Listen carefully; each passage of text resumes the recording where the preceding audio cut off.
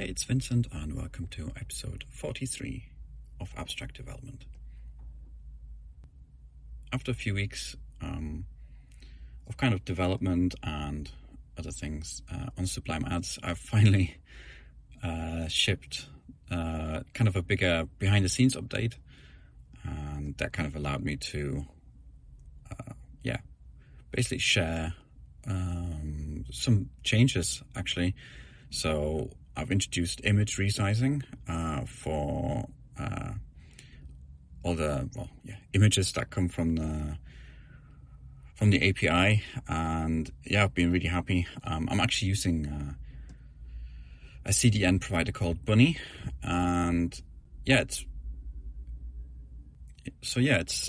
been real good. Really happy for it. Happy that I found it. Happy to be using it, and it is a paid service, so not too much, but at least I'm happy I'm kind of supporting a European company. So really happy with them. And another cool thing about them is the support. It's really amazing.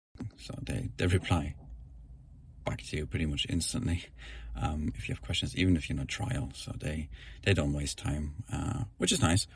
So kind of really interesting to see where they go. So image resizing, that's not a thing. I kind of noticed some embeds that the images are huge. One of them was like 2 megabytes, and I thought, oh no. So I kind of made a change to the embed script. The embed script basically just allows you to pull in any category you want to embed on your website and style it as you wish. But did that, and then I said, let's have a minimum or maximum size of 300 pixels wide, because I had a look around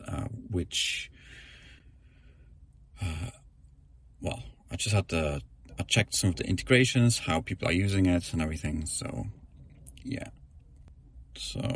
I kind of decided on 300 pixels wide, on automatic height, so it's not cropped or anything. And it worked really well.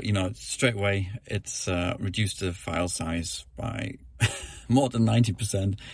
It's kind of a win. And, it can be changed. There's some documentation, so you can kind of change around what you want to, or how big you want your images and more quality, etc., etc. And kind of with that, I did some more behind the scenes changes for pricing plans. I always wanted to kind of figure out what my pricing plan will be, because I have a fair usage policy.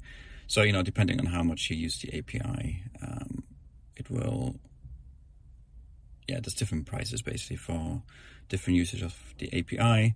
Obviously I had a look on, accounts that signed up before this. So I kind of put them on a free plan, how they used to, with a few limits. For example, they don't have pro accounts. So pro basically just takes away some of the features. Not much, but, if they want to upgrade, I think that's good. Plus they're good usage, usage tier. So it used to be 1,000 API calls a month. And, looking at the data from the past, 6 months of people using those accounts, I kind of opted to 3,000. If you have a legacy account, I call them legacy accounts. And so you kind of get a bit more for that. But you can always upgrade. There's also kind of a yearly plan as well. So you've got a monthly one, which is kind of more for the people that have, bigger apps and they just want to schedule ads and stuff. So that's kind of available with the pro version. And with the yearly, it's just, gives you a good way to start. And if you ever have the need to upgrade, you may do so. I haven't emailed anyone yet really that I've done this change. I'm kind of reluctant to do it. But yeah, the yearly is good. It's $24 a year. I think that's really good. So let's call that $2 a month. That also allows me to kind of support myself a bit more. I like the idea of free accounts, but if you want to kind of make a product, that's not, that makes money. It's kind of good to charge money, even if it's a little bit, just, keep everything going. Because, every month I have server bills, some CDN bills and some other stuff, and obviously my own time. So it'll be good to recuperate that a little bit.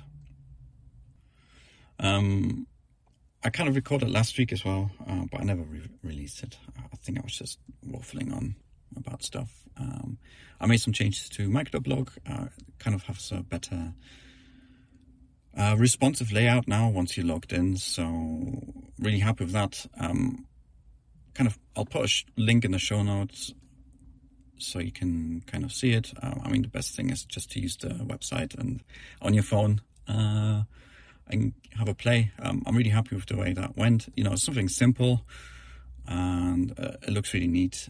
And yeah, I'd like working on stuff like this. And Manton is always good. He always has nitpicky kind of things he wants to do to change. So I like working on this. Reminds me of one of the designers that I worked with a long time ago. So it's all good. And I'm nitpicky myself. So talking about Microblog, kind of wanting to work on onboarding flow and change that a bit. Considering there's quite a lot of people registering at the moment, so I kind of want to work on that. I kind of proposed something yesterday, so hope to work on that this week / next week. Just little things, step by step, Again, I don't have that much time a month for Microblog. Maybe one day. So, yeah, more people need to sign up and pay. So for this week, I'm kind of planning a new glue on the website. I've been kind of having that on the back of my head for a long time, so I kind of want to make a start on that. Considering Microblog is getting a bit more popular, Gluon had a really kind of increase of users the last week, basically. So I kind of want to update the website so it's a bit more up to date. All the screenshots are kind of out of date and other things.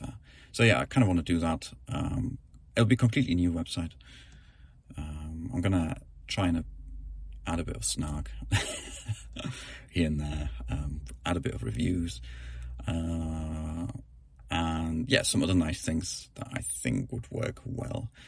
But let's see. I'm not sure yet. Still kind of undecided.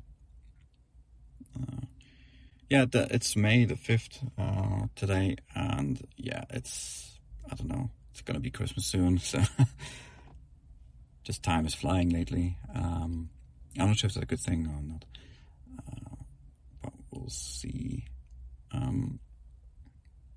That's it for kind of this episode.